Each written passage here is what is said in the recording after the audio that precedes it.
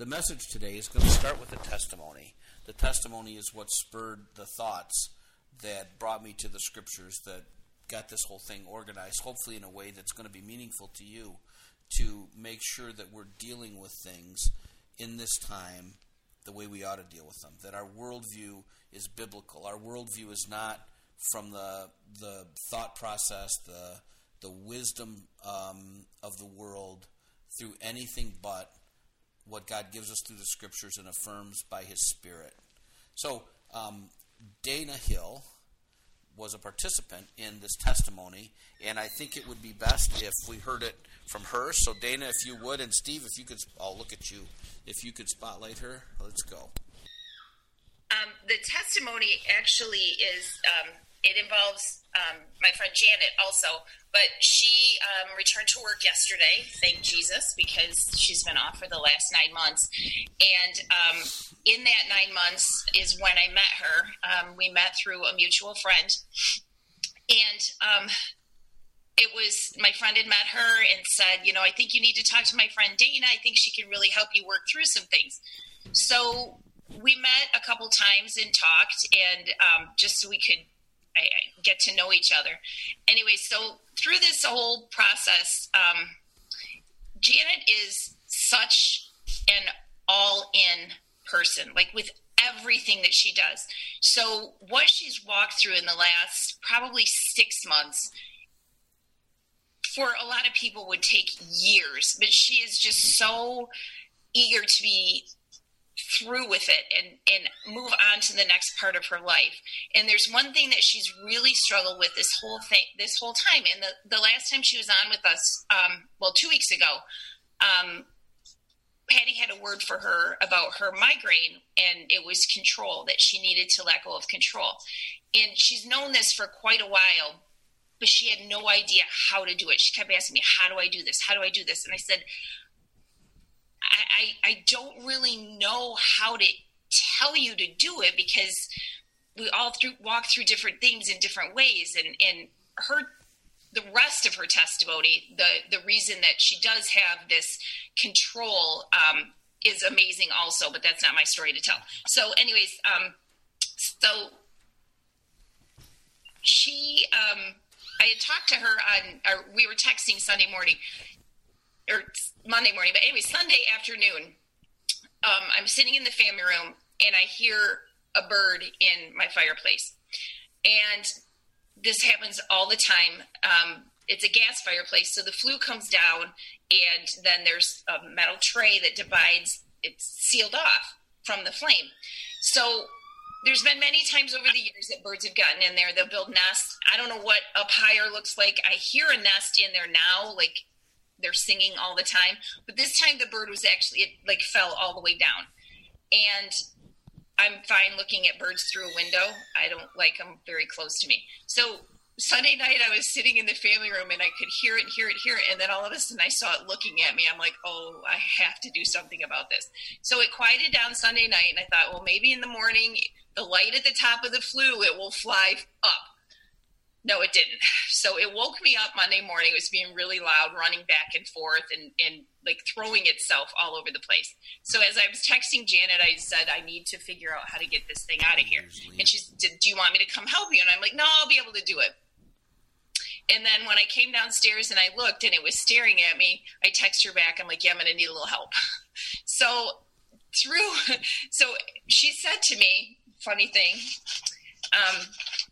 she said to me, it's going to be mad when it comes out because of its fight or flight reaction. And she said, shine a light on it. Maybe it'll be attracted to the light. I didn't think anything of it. And I'm thinking, yeah, I know it. The fight and flight action, reaction, it's going to be angry. And if I could just get it out of there without it flying around my house, I'll be so happy. So anyway, so she came and helped me. And as she was on her way here, I got my cordless screw gun, and I'm trying to figure out what pieces I can take off without disturbing the integrity of a gas fireplace. I don't want to create any kind of gas leak. So I took a couple pieces off, and of course I got my supplies. I got, I have no idea why I did this, but I have painter's tape, I have a tarp, I have a garbage bag, I have a couple pair of gardener gloves, which is not going to protect you from a biting bird. But anyways, they were here. And I think that was it. So I had those laying on the family room floor. So I had taken a couple pieces of metal off, and she got here, and she's like, well, shine the light in there, because I think it's gone. And she's like, she looks, and she's like, it's not gone. I said, no, it's not gone. So we can hear it running back and forth, and we can see it. And you could see how it fell, because there was like a bunch of bird nest stuff on the tray also. Like it was making a nest, and it actually fell through. So we're trying to figure out how we're going to do this, because the opening is literally like 1 inch maximum is the amount of room we have to get this bird out. And it did sound like an eagle. I was pretty sure it was an eagle that was stuck in there. So we're like looking, and we're you know, we put a stick in there, and we're trying to maneuver it to get it to go towards the flue, so maybe it'll fly back up. So we actually got it on this stick, and we were like pushing it up into the flue, but obviously there's not enough room for it to flap its wings and to fly upward. So it just kept falling back down. So we're like, we have to get it out. It's either going to die in here and smell really bad, or it's going to burn when I have the fireplace on, and I have to get it out. So we figured out, if I took 2 of the metal brackets that I took off, and I kind of stuck them in there in like a V, and I kind of trapped it, because it couldn't go anywhere, because we only had an inch of area to work with. And so as I'm pulling it forward, and the bird comes forward, pretty soon the bird's head is at the opening, and it's looking at both of us. And we're looking at each other going, I don't know how we're going to do this. So Janet puts on one of the gloves, and she reaches towards it, and she actually grabs its head in her hand. And at the moment that she grabbed its head, it like completely relaxed. Like it completely just gave up, basically. And she just kind of looked at me, and I'm like, okay. And she goes, I feel like if I start pulling this thing, I'm gonna crush it as I pull it through. So I got my 2 sticks in there, because I'm trying to keep it from going backwards, and she's holding on to it. And I just prayed. I said, Lord, you know, we're trying to help this bird. Please just help us get this bird out of here alive. So as she starts to pull it by the head, she's like, I feel like I can hear its bones like moving. And I said, well, we have to get it out, whether it's going to be alive or not. We have to get it out. So she pulled it out. And as she pulled it out, she actually had it in her hand. And it didn't even move. She was still holding the head, and she had the bird in her palm. And we ran to the back door, and I opened the back door, and she stepped out on the deck, and we just kind of looked at each other, and she released it, and it flew away. And we were both so excited. We're like, oh my gosh, we didn't kill the bird. It's alive. It's alive. So as we're coming back into the house, okay, so midway through this process, as soon as she grabs it, I realized that there is some kind of purpose for this, as it kind of just relaxes. And I didn't say anything, because I didn't feel like it was time to say anything. So anyways, so we let it go. We come back in the house, and she goes, that was so cool. As soon as it submitted, I was able to help it. And I'm like, yep. And she goes, yeah, as soon as it gave up control, I was able to pull it out. And I said, yeah, that's really cool. So we walk back into the family room, and I'm putting the pieces back in, and I said, isn't it weird how when you give up control, something becomes so much easier? And she's like, yeah, that was so awesome, the way the bird just laid there. So I'm like, I'm not sure how far I'm supposed to push this, so I don't want to offend her, or she's pretty open to things that I say to her, and she's usually, when I say something to her, she'll resist. And I'll just say, okay, you know, I'll say, well, you should probably do this. No, I don't want to do that. I say, okay. And then later she'll text me or call me and say, all right, I know I need to do this. How do I go about this? So I didn't say anything. So Janet has an amazing ability to speak to God and to hear God. Like, and people say, how do you know it's God? Because some of the stuff that she tells me says, I'm like, well, you definitely need to do that, but where'd that come from? You know, it's not anything that she came up with on her own. So she literally, I would say 98% of the time that she goes to speak with the Lord, she hears him. there's been a couple of times where she's like, I don't hear anything. I'm like, well, maybe he wanted you to think about something more. So she has an amazing, amazing ability to speak to the Lord and to hear what he's saying, not just for herself, but for other people too. And so she left the house, and I thanked her and cleaned up all my mess, and she left the house. And about 15 minutes later, I get a phone call, and it was her. And I said, hello? And she said, hey. And I said, what's up? And she said, so I was talking to the Lord on my way home. And I said, yeah. And she gets this disgusted, like, sigh. And she's like, he told me, I'm the bird. And I just started cracking up. I'm like, he told you you're the bird? She goes, yeah. He said, you're the bird. I'm the bird. And I said, wow. And I was laughing. She goes, you knew that, didn't you? And I go, well, maybe. So she seemed so frustrated and like disappointed that she didn't realize it. And I said, Janet, don't be frustrated or disappointed, because this whole time that we've been working through all these things, and trust me, she has walked through a ton, and her testimony is going to be amazing. But I said, the control issue, in fear of whatever's going on around you, that you need to control it. I said, he just gave you the most incredible physical, like, you did it. You saw it. It's not somebody saying, oh, well, imagine a bird in a fireplace. And no, he gave that to you. You actually physically touched it. You felt it submit. You know that when you let go of the fear, that something else can help you.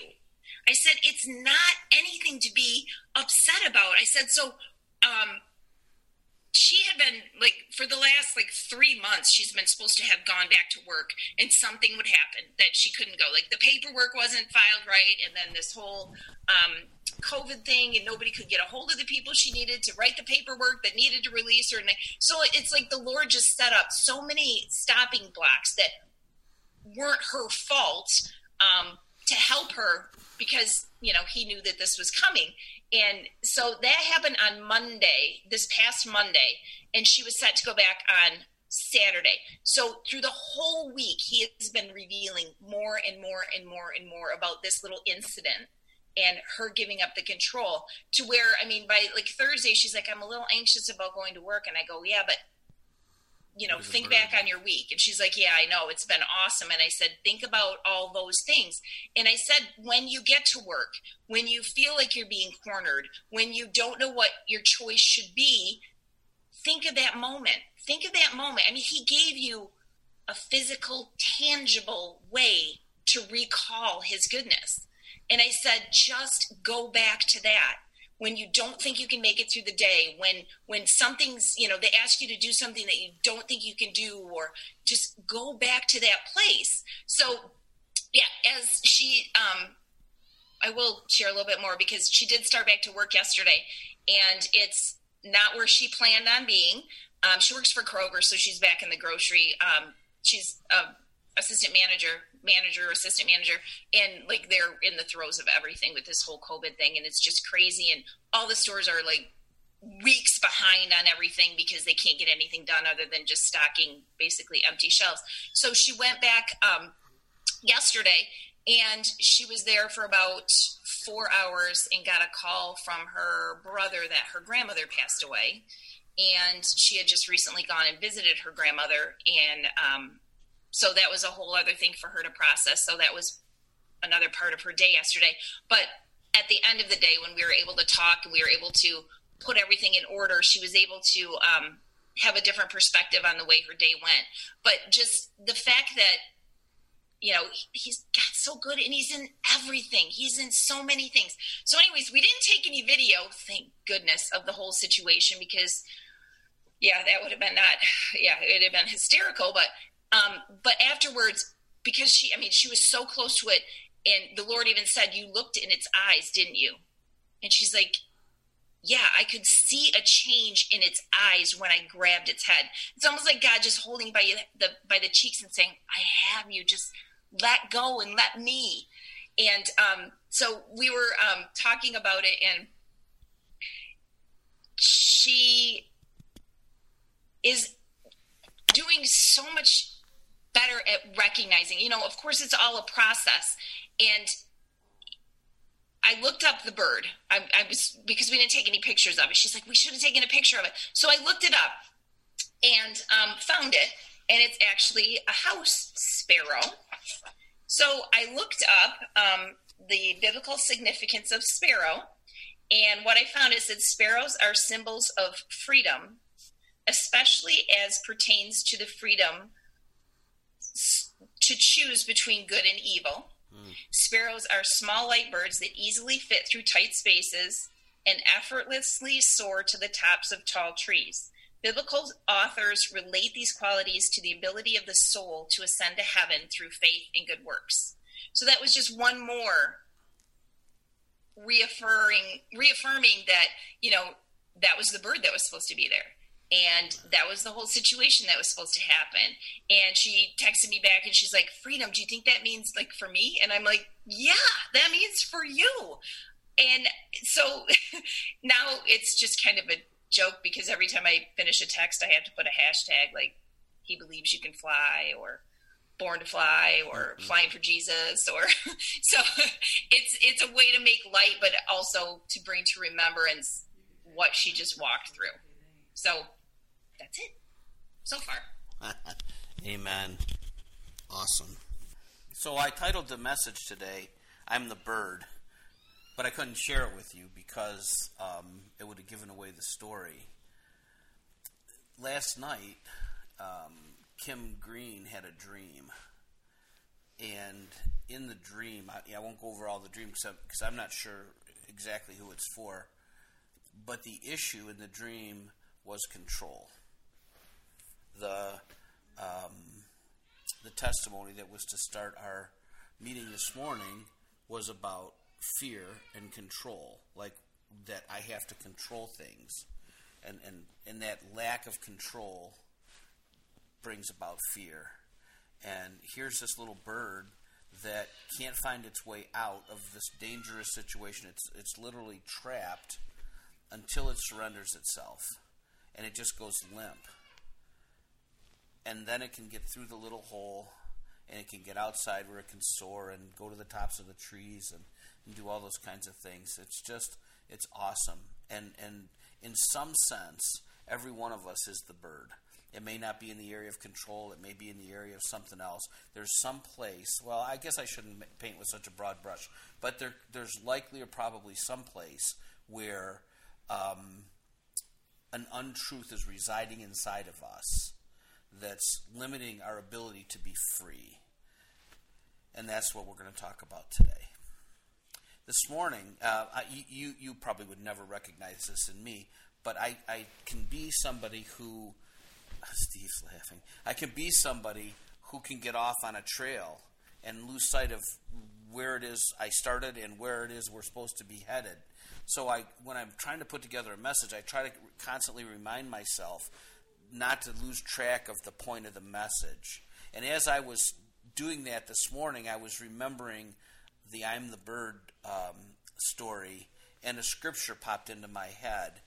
Let me just read this scripture to you. The specific is at the end, but the whole thing fits so beautifully for what we're talking about today. So if you have a Bible, I'll give you a quick second. Turn to Psalm 46, and I believe I'm going to read you the whole entire psalm. And Jackie, I hadn't heard your song in forever, but your song is directly connected to the scripture the Lord gave me this morning when I was thinking about I'm the Bird. So, Psalm 46, starting in verse 1. God is our refuge and strength, a very present help in trouble. Therefore, we will not fear. Though the earth should change, and although the mountains slip into the heart of the sea, though its waters roar and foam, though the mountains quake at its swelling pride, there is a river whose streams make glad the city of God, the holy dwelling places of the Most High. God is in the midst of her, she will not be moved. God will help her when morning dawns. The nations made an uproar. The kingdoms tottered. He raised his voice. The earth melted. The Lord of hosts is with us. The God of Jacob. Well, that was Emery's song. The Lord of hosts is with us. The God of Jacob is our stronghold. Come behold the works of the Lord, who has wrought desolations in the earth. He makes wars to cease to the end of the earth. He breaks the bow and cuts the spear in two. He burns the chariots with fire. Cease striving, or be still, or let go, or relax. Cease striving and know that I am God. I will be exalted among the nations. I will be exalted in the earth. The Lord of hosts is with us. The God of Jacob is our stronghold. When did the bird get free? When it surrendered. Literally, it went limp before the one greater than itself. The one that could see the bigger situation, the one that actually knew the way out. No different for us. Cease striving, be still. I just grabbed these from other scriptures. Most people know this scripture as be still and know that I am God. The NASB is cease striving. I don't remember which is which, but it could be also translated as let go, be still, relax, cease striving, and know that I am God. When you do that, when you cease striving, when you let go, when you just release, you go limp between the fingers of God's hand. That's when your freedom will come. When you cease trying to do for yourself what only God can do with your faith and your trust. The next scripture I have is in 2 Timothy chapter 1, and I couldn't find a right place for this, so I'll just throw it in here up front. It's verse 7. It's a very familiar scripture. 2 Timothy 1:7. Establish who we are and what we have right at the beginning, I guess.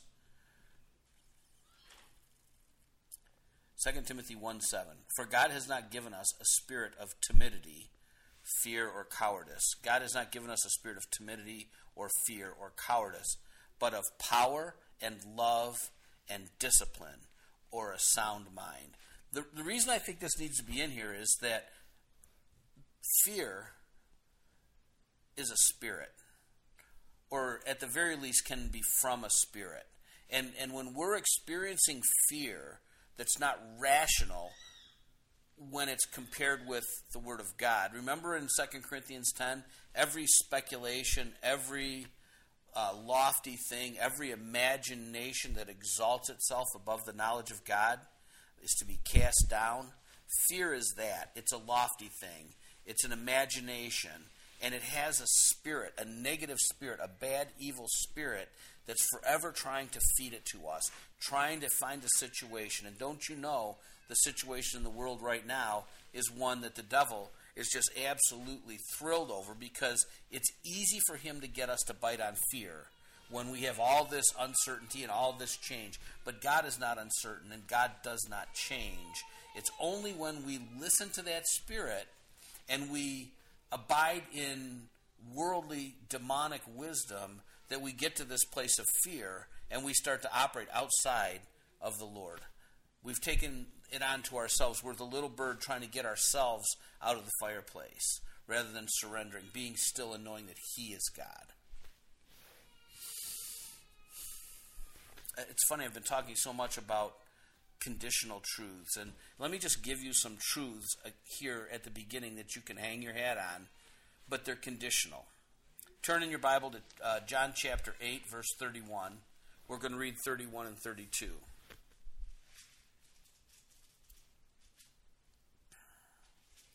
John chapter 8, starting in verse 31. So Jesus was saying to those Jews who had believed him, if you continue, I'm going to be like the, what's the Bible with all the extra words? Please help me. The Amplified. I'm going to be like I'm reading from the Amplified Bible, because I tried to look at multiple translations to get the words that are impactful for these things. So, Jesus said, if you continue, you stay, you abide, you remain in my word, then you are truly disciples of mine, and you will know the truth, and the truth will make you free. So any person that desires the freedom that Jesus offers has to know his word. And his word, his very person, is truth. Jesus says, I am the way, I am the truth, and I am the life. So anytime you see Jesus, he is the personification of truth. And anybody that desires the freedom that he offers has to know his word. But knowing his word doesn't happen by osmosis.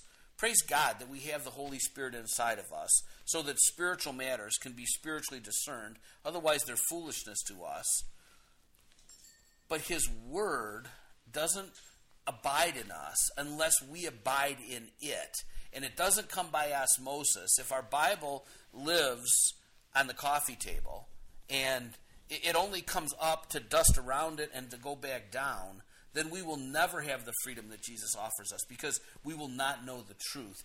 But then beyond knowing, a true disciple acknowledges or continues or stays or abides or remains or does his word. So in order to have the freedom from fear, in this case, that Jesus offers us, requires us first to know his word, second, to acknowledge it in our lives, in our actions, and then, I guess, secondly and thirdly are going to blend together, but to actually live his word. When we're confronted with situations that the spirit of fear is trying to use to bring us out of abiding in Christ, we have to stand firm, take that speculation, that lofty thing, cast it down, and declare the word of God is the truth for us in our lives.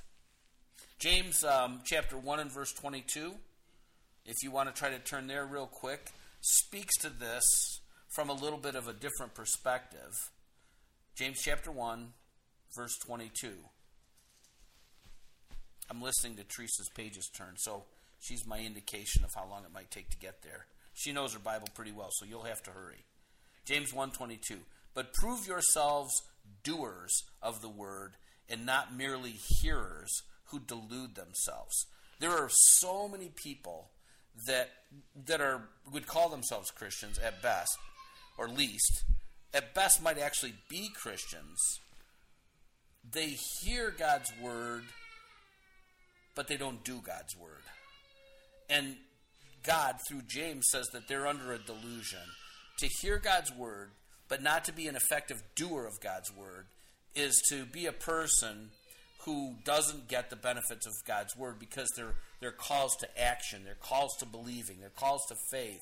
And without the actual response to the word, you live in a deluded world, and it doesn't bring you those things that you would expect it to.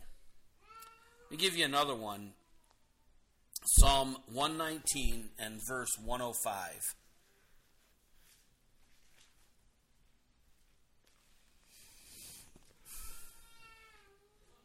Maybe next week I'll figure out how to put the scriptures up. It's difficult to just sit and wait. Psalm 119, verse 105. I think Psalm 118 is the longest chapter in the Bible. Is that right? Yeah? Glad I'm not reading that whole thing, huh? Okay, Psalm 19, verse 105.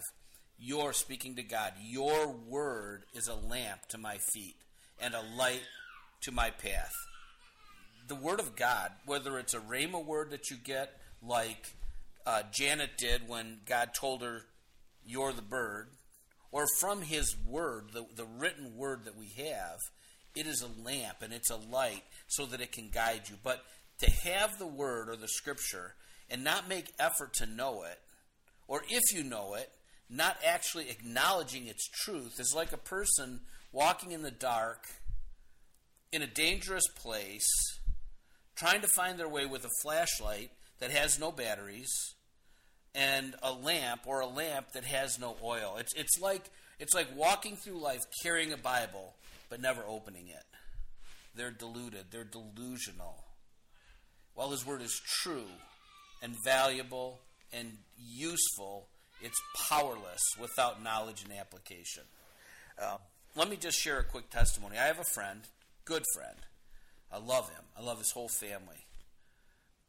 He's in a really, really difficult spot right now. And he is being attacked ruthlessly, brutally by this spirit of fear. What if this? What if that? What about? What about? What about?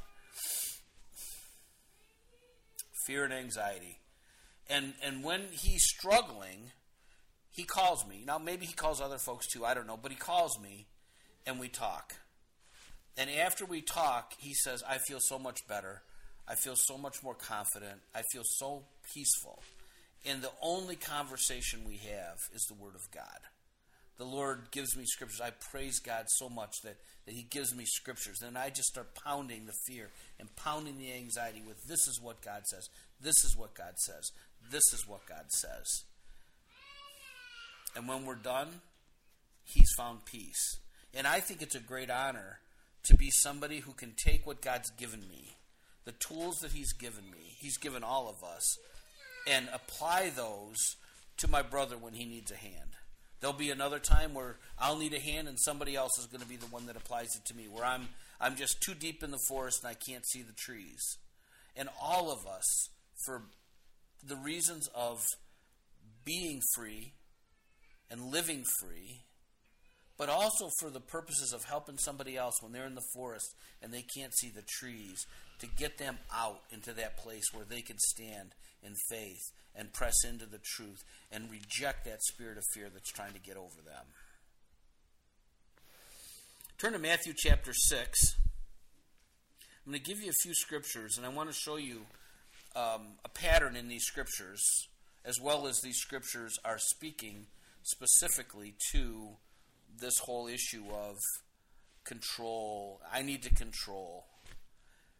Matthew 6, I'm going to read verses 24 and 25. I'm going to jump to 27, and then I'm going to read 32 and 33, kind of as if they were contiguous in chapter 6. Matthew chapter 6, verse 24. No one can serve two masters, for either he will hate the one and love the other, or he will be devoted to one and despise the other. You cannot serve God and wealth. You cannot serve God and fear. You cannot serve God and anything or anyone else but God. They'll lead you away. The wealth thing, serving wealth, is really a symptom. Fear is the root in the conversation that he's having in these verses. It's like, if you fear for your needs, then you'll cease to serve God, because you'll devote your attention to mammon or wealth or gaining money so that you can meet your needs. But God says that's not the way that we're supposed to live. So, no one can serve two masters, for either he will hate the one or love the other. I'm going to contextualize this. Or he will be devoted to one and despise the other. You cannot serve God and fear. For this reason I say to you, do not be worried about your life, as to what you will eat or what you will drink, nor for your body as to what you will put on. And who of you, by being worried, can add a single hour to his life? For the Gentiles eagerly seek all these things, for your heavenly Father knows that you need all of these things, but seek first his kingdom and his righteousness, and all these things will be added to you. So here's the pattern that I want you to see. When God speaks to us, it's often like this. He'll present a truth, he'll present an admonition, and he'll present a promise. An admonition like, I'm calling you here. I'm calling you to believe. I'm calling you to do. So the truth in this course of Scripture is you can't serve two masters. It's not possible. God's declared it to us. We have to make a decision. Are we going to serve fear in this case, or are we going to serve God by way of faith? The admonition that he gives us is, do not be worried about your life. And the promise is, seek first his kingdom and his righteousness, and all you need will be added to you. Truth, you can't serve two masters. Admonition, don't be worried about your life. Promise, if you'll be about God's business, he will take care of you. Now turn to the right in your Bibles to Philippians chapter 4. We're going to start in verse 6. Philippians chapter 4, verses 6 and 7. These are Margie scriptures. All right. Starting in chapter 4, verse 6. Be anxious for nothing, but in everything, by prayer and supplication with thanksgiving, let your requests be made known to God. And the peace of God, which surpasses all comprehension or knowledge or understanding, all comprehension, will guard your heart and your mind in Christ Jesus. The truth, we're not to be anxious about anything. Zero anxiety. And most people would say, well, there's just no way. And I say, there is a way that we can be anxious for nothing if we trust God and we believe what he says and we understand the call in our lives because we know his truth and we're acknowledging his truth. I'm telling you, we do not have to be anxious for anything. That's the truth. The admonition, there's really two. The truth is also an admonition. Be anxious for nothing. God is admonishing us. He's calling us not to embrace anxiety. The second admonition is pray with supplication and thanksgiving. So he's saying, don't be anxious. If anxiety tries to get on you, then you're to pray with supplication and thanksgiving. And the promise is God's peace will guard your heart and your mind in Christ Jesus. Be anxious for nothing. What is he leaving? Where's the room he gives us for anxiety? He gives us none. How about that as a way to live? But what about? Let me just say a word here. I forgot to get it in my notes, but it was with me yesterday when I was preparing. It's going to sound like I'm joking, but I'm not. No buts. There's no buts. There's no buts. Be anxious for nothing. No but. The minute you hear yourself starting to say but, like, but you don't know my situation, but God this or God that or God did or God didn't. But the minute you start to acknowledge but, you're drawing yourself away from the truth and you're not following the process that God wants us to follow. No buts. You don't need to unmute yourself. Say to yourself, self, no buts. Excellent. Okay. Now turn further to the right to 1 Peter chapter 5. And I'm going to start in the very last part of verse 5 and read through verse 7.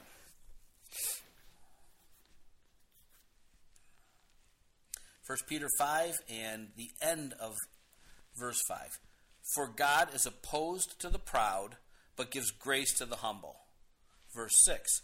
Therefore, humble yourselves under the mighty hand of God, that he may exalt you at the proper time, casting all your anxiety on him, because he cares for you. Okay, the truth. God cares about our circumstances. Literally, he cares for you. He cares for us. He cares for his son. He cares for his son's body. He cares for his people. That's a truth. He's not angry at you. He's not punishing you. He may be scourging you a little. He may be disciplining you a little, only for the purpose of making you to be more and more like his son, to bring about Christ in you, God-likeness in you. The truth, God cares about us. He cares about us in all our circumstances. The admonition, first, humble yourselves, and then cast your anxieties on him. The key to that one is you got to actually learn to leave them there. Admonition, humble yourself before God, and cast your anxieties to him. The promise, his grace will provide for or take away those anxieties. Interestingly, I was looking at this scripture earlier this week, and one of my commentaries spoke to humility in a way that it really applies to what we're talking about today. So let me just read that to you. The commentator says, the foundation of Christian humility is a dependent attitude toward God and his ability to rescue. That involves turning one's attention away from self and away from circumstances, however pressing and however painful. The believer's attitude must be one of taking it for granted that God's hand remains in control of events. So, my personal biblical definition of humility is similar to this. It's one, or pride, is whenever one places himself above God. God says, but this is what I believe. That is biblical pride. And humility is when we surrender underneath. And that's what he's saying, is that we need to have an attitude of depending on God for his abilities and his ability to rescue. It means turning our attention away from self and away from our circumstances, no matter how bad they are, no matter if you took 5 steps across the water in the middle of a storm and you fell in, you put your eyes back on Jesus. You should have never taken them off Jesus in the first place. And then our attitude be one of absolutely taking it for granted. It's our baseline foundational assumption that God's hand is in control of all things.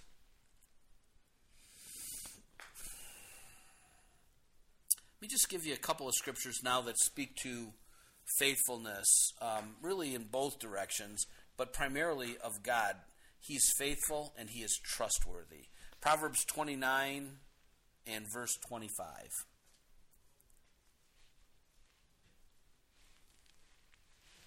I won't comment on all these. They're fairly self-evident. Proverbs 29:25 is where we start. The fear of man brings a snare, but he who trusts in the Lord will be exalted. Because God is trustworthy. The fear of man, and I pondered this with the Lord, and I thought, is that like the fear of man? Like, I'm concerned with what a man would say? And my sense was, no, it's the actual fear that we would embrace, not the fear of man. So when we fear, it's like we're opening ourselves up to step into a snare or a trap. But he who trusts in the Lord will be exalted. So fear is a huge snare or a huge trap to us. But God is faithful. And when we trust in him, we won't find ourselves tangled up in that trap or that snare. Next is 1 Corinthians chapter 1 and verse 9. The Apostle Paul here making this declaration. 1 Corinthians 1:9. God is faithful. God is faithful. He's faithful. Say it to yourself. You would do yourselves well if you're not, to just meditate on these particular kinds of truths. It has helped me so much, changed my perspective. I like to think I've had a biblical worldview for years, but I never really know until I'm tested in a certain area, and then I have to decide what is it that I actually am going to believe. And for the last, I don't know how long, year, 18 months, somewhere like that, I just find myself declaring back to God the truth that he's my provider, that he's my healer, that he's my deliverer, that he is faithful and he would never leave me, he would never forsake me. No matter what thoughts might be trying to find their way into my head, I demand myself to agree with those things. And sometimes, and you might want to do this too, maybe we'll do it at the end, I will declare, if I have come into agreement with anything that's not true, according to your truth, Lord, and your word, I declare by the choice of my will and with the words of my mouth that I disagree with those things. I reject, I renounce any agreement I've made with the enemy, with his lies, with his deceptions, and I declare that your truth is the only truth, and I will live my life, and I will see everything through the word of your truth, God. And I just continually reinforce myself that way. 1 Corinthians 1:9, God is faithful, through whom you were called into fellowship with his Son, Jesus Christ our Lord. Lamentations, chapter 3, verse 22 and 23. Lamentations. I know it's to the left, but Lamentations wouldn't be a quick find for me if I was. Chapter 3, verse 22. Lamentations 3:22 and 23. For the Lord's loving kindnesses, plural, loving kindnesses, indeed never cease, for his compassions never fail. They are new every morning. Great is your faithfulness. Jeremiah chapter 17, verse 5, and then we'll skip 6 and jump to 7. Jeremiah 17, verse 5 and verse 7. They're the counterbalance to each other.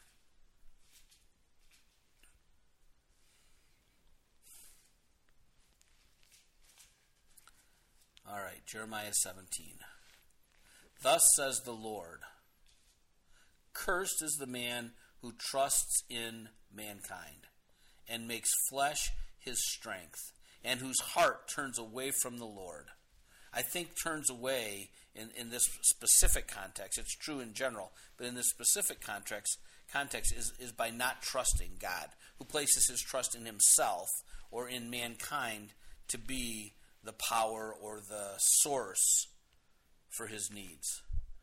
Thus says the Lord, cursed is the man who trusts in mankind and makes flesh his strength, and whose heart turns away from the Lord. Blessed is the man who trusts in the Lord and whose trust is the Lord. That's a pretty powerful statement at the end of verse 7. And whose trust is the Lord. Just like Jesus is the way, Jesus is truth, and Jesus is life, trust is the Lord. It's nothing else. It's the Lord. We don't know it or understand it or understand how things happen, but anything that we have, anything that's worth having, anything that's good or excellent, whether we're a Christian or we hate God, came from his throne. Everything good. He is trust. All trust has to be towards him. Okay. I can't see you guys from my notes, so I hope that this is helping you to do battle with that spirit of fear that's trying to bring us away from God and into whatever kind of mess it wants us into. Turn to Proverbs chapter 3. You're going to be really familiar with these, but I want you to see the pattern again. Or at least a portion of the pattern. I'm sorry? Kennard has a word. Go ahead, Kennard.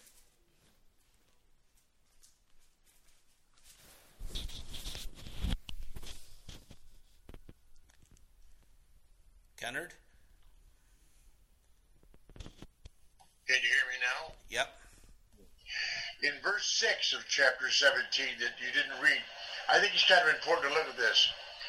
For the man who trusts in flesh, basically, he shall be like a heath in the desert, or like a desert plant, and he shall not see when good comes, but he shall inhabit the parched places in the wilderness, in a salt land, and not inhabited.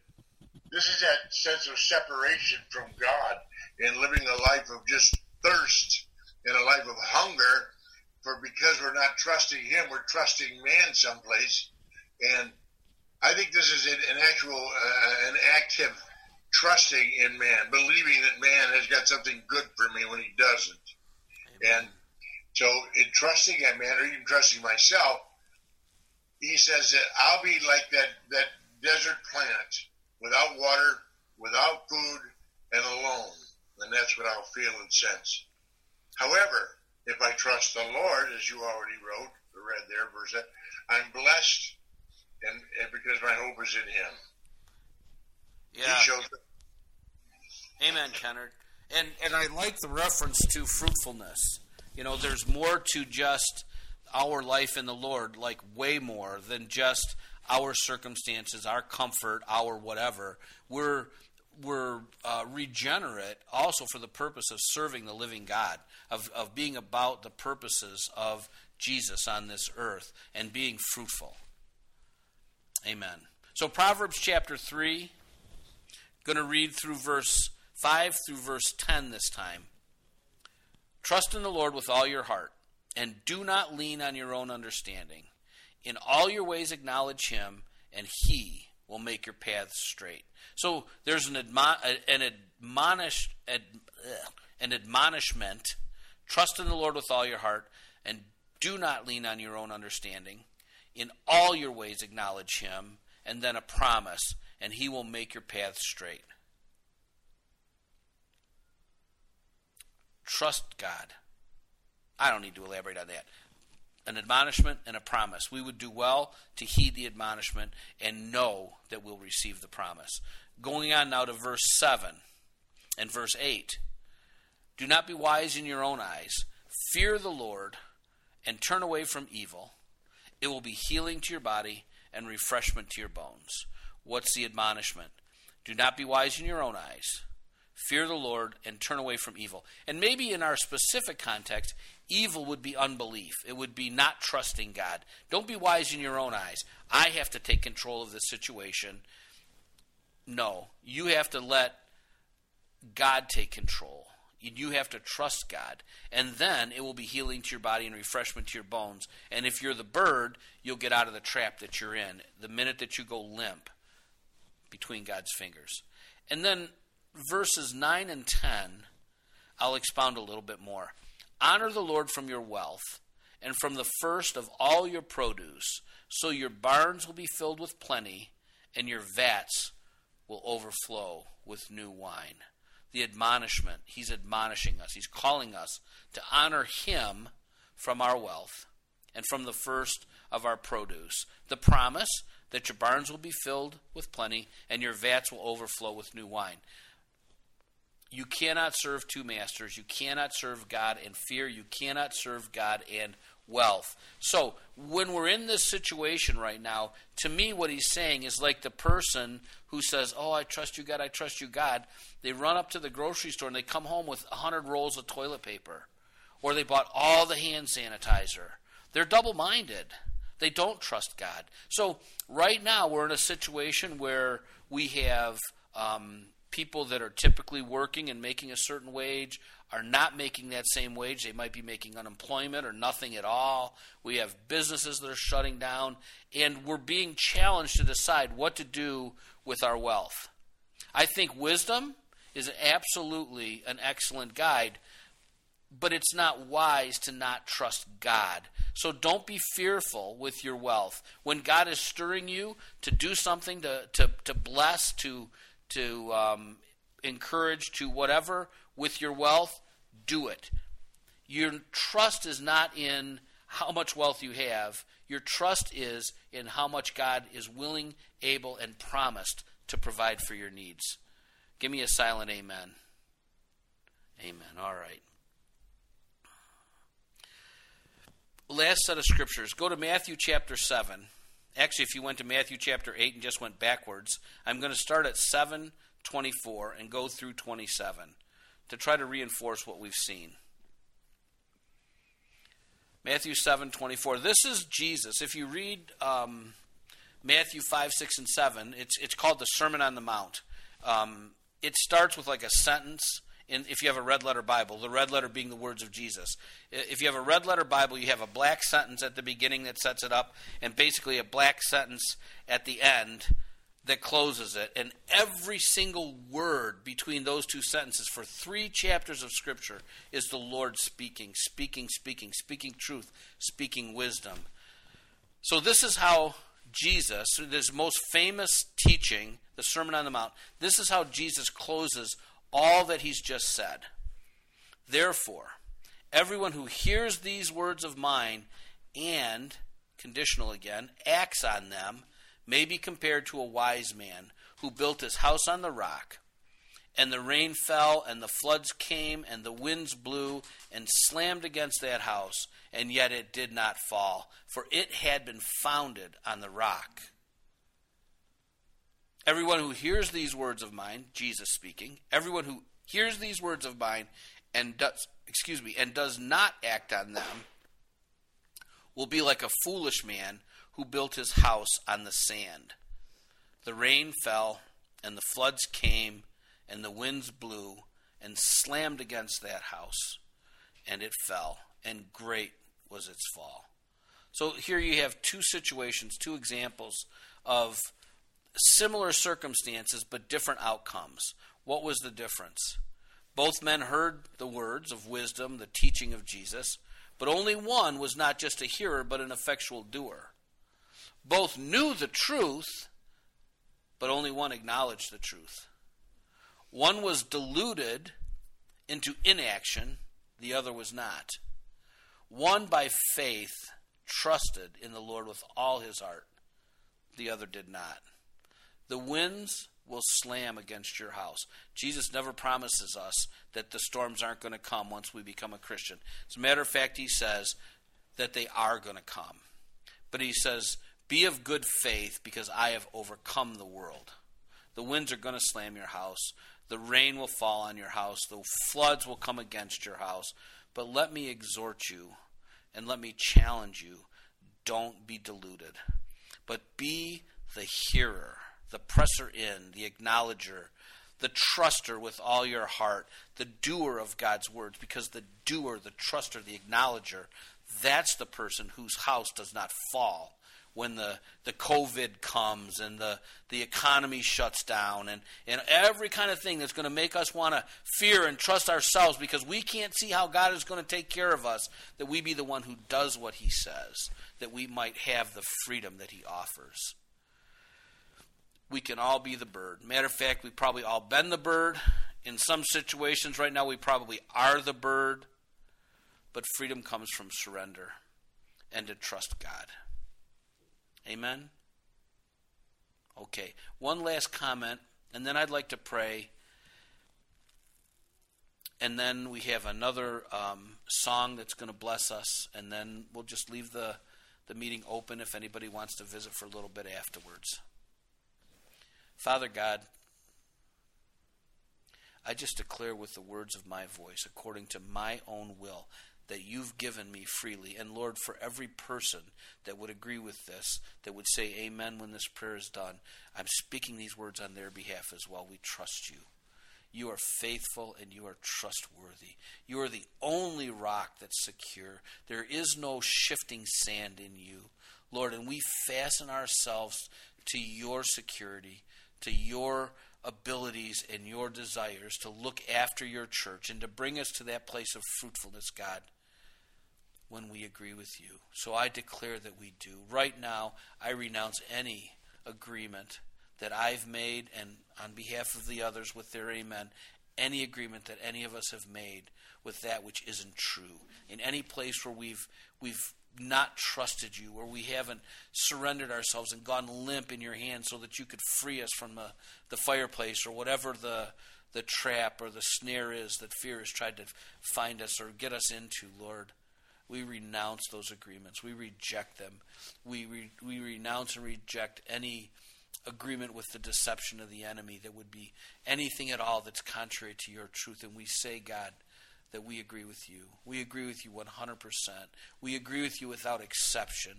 We walk by faith. We don't walk by sight, Lord. When the floods come and the rains come and all the winds are blowing against our house, Lord, we stay fastened to the truth by being not just hearers of your word, but effectual doers of your word. When your word says, trust me, we trust you, Lord. We trust you with everything that you've given us as stewards, even our own selves. We're only stewards of ourselves. You're the owner of ourselves. So I praise you, God. I ask you to stir us when one of us needs to be able to can't see the forest or the trees, Lord, that you'll stir them towards somebody that can help them. Or you'll stir us towards somebody to call them and say, hey, are you okay? I pray, Lord, that nobody would be concerned with what anybody else is going to think about them, that they take it on a little spirit of fear. The devil is very deceptive, Lord. He's a very worthy adversary to us, but he is not even measurable compared to you. There is no number that we could multiply against Satan himself and come to you. You are infinitely greater. He who is in us is greater than he who is in this world. And we look to you, Lord. We look to help one another to you, Lord, that our faith is in you, that our trust is in you, that our hope is in you, and that you are able, capable, and desirous to bring us through. That you're in control of all situations, that you are righteous and that you are good. And I make these prayers in Jesus' name. Amen.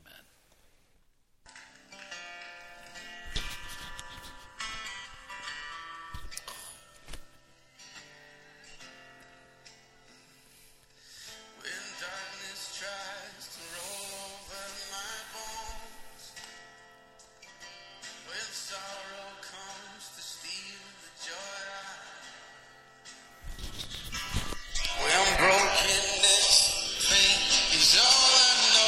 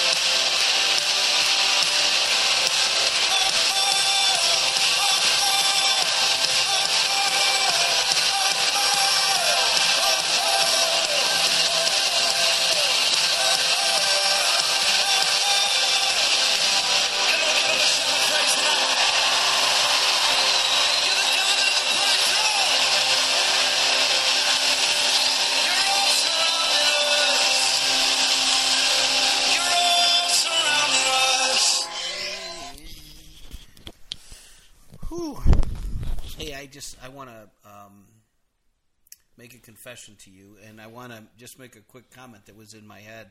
That was awesome.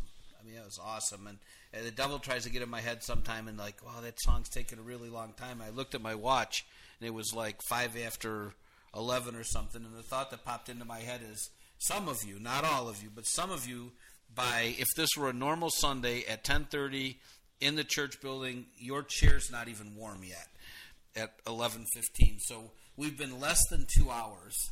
I want to make a confession. I want to make some acknowledgments. I battled this week with the devil trying to tell me that I don't have anything to say, and the testimony helped me a lot. But I was still struggling with it's going to be a stinker, and I had to spend a lot of time before the Lord and telling him that there's no anything that calls that of my responsibility before the Lord is to be concerned with whether or not you think I'm a good preacher or that I'm anybody. It's only to bring forth truth and exalt the Lord, and I battled my way through that stuff. But I praise God because Patty's testimony, Emery's song, every song, Margie, forgive me, but I don't look at the songs. All I wanted to know is, are there going to be songs, and when are they going to be? And look at the song that you close the service with.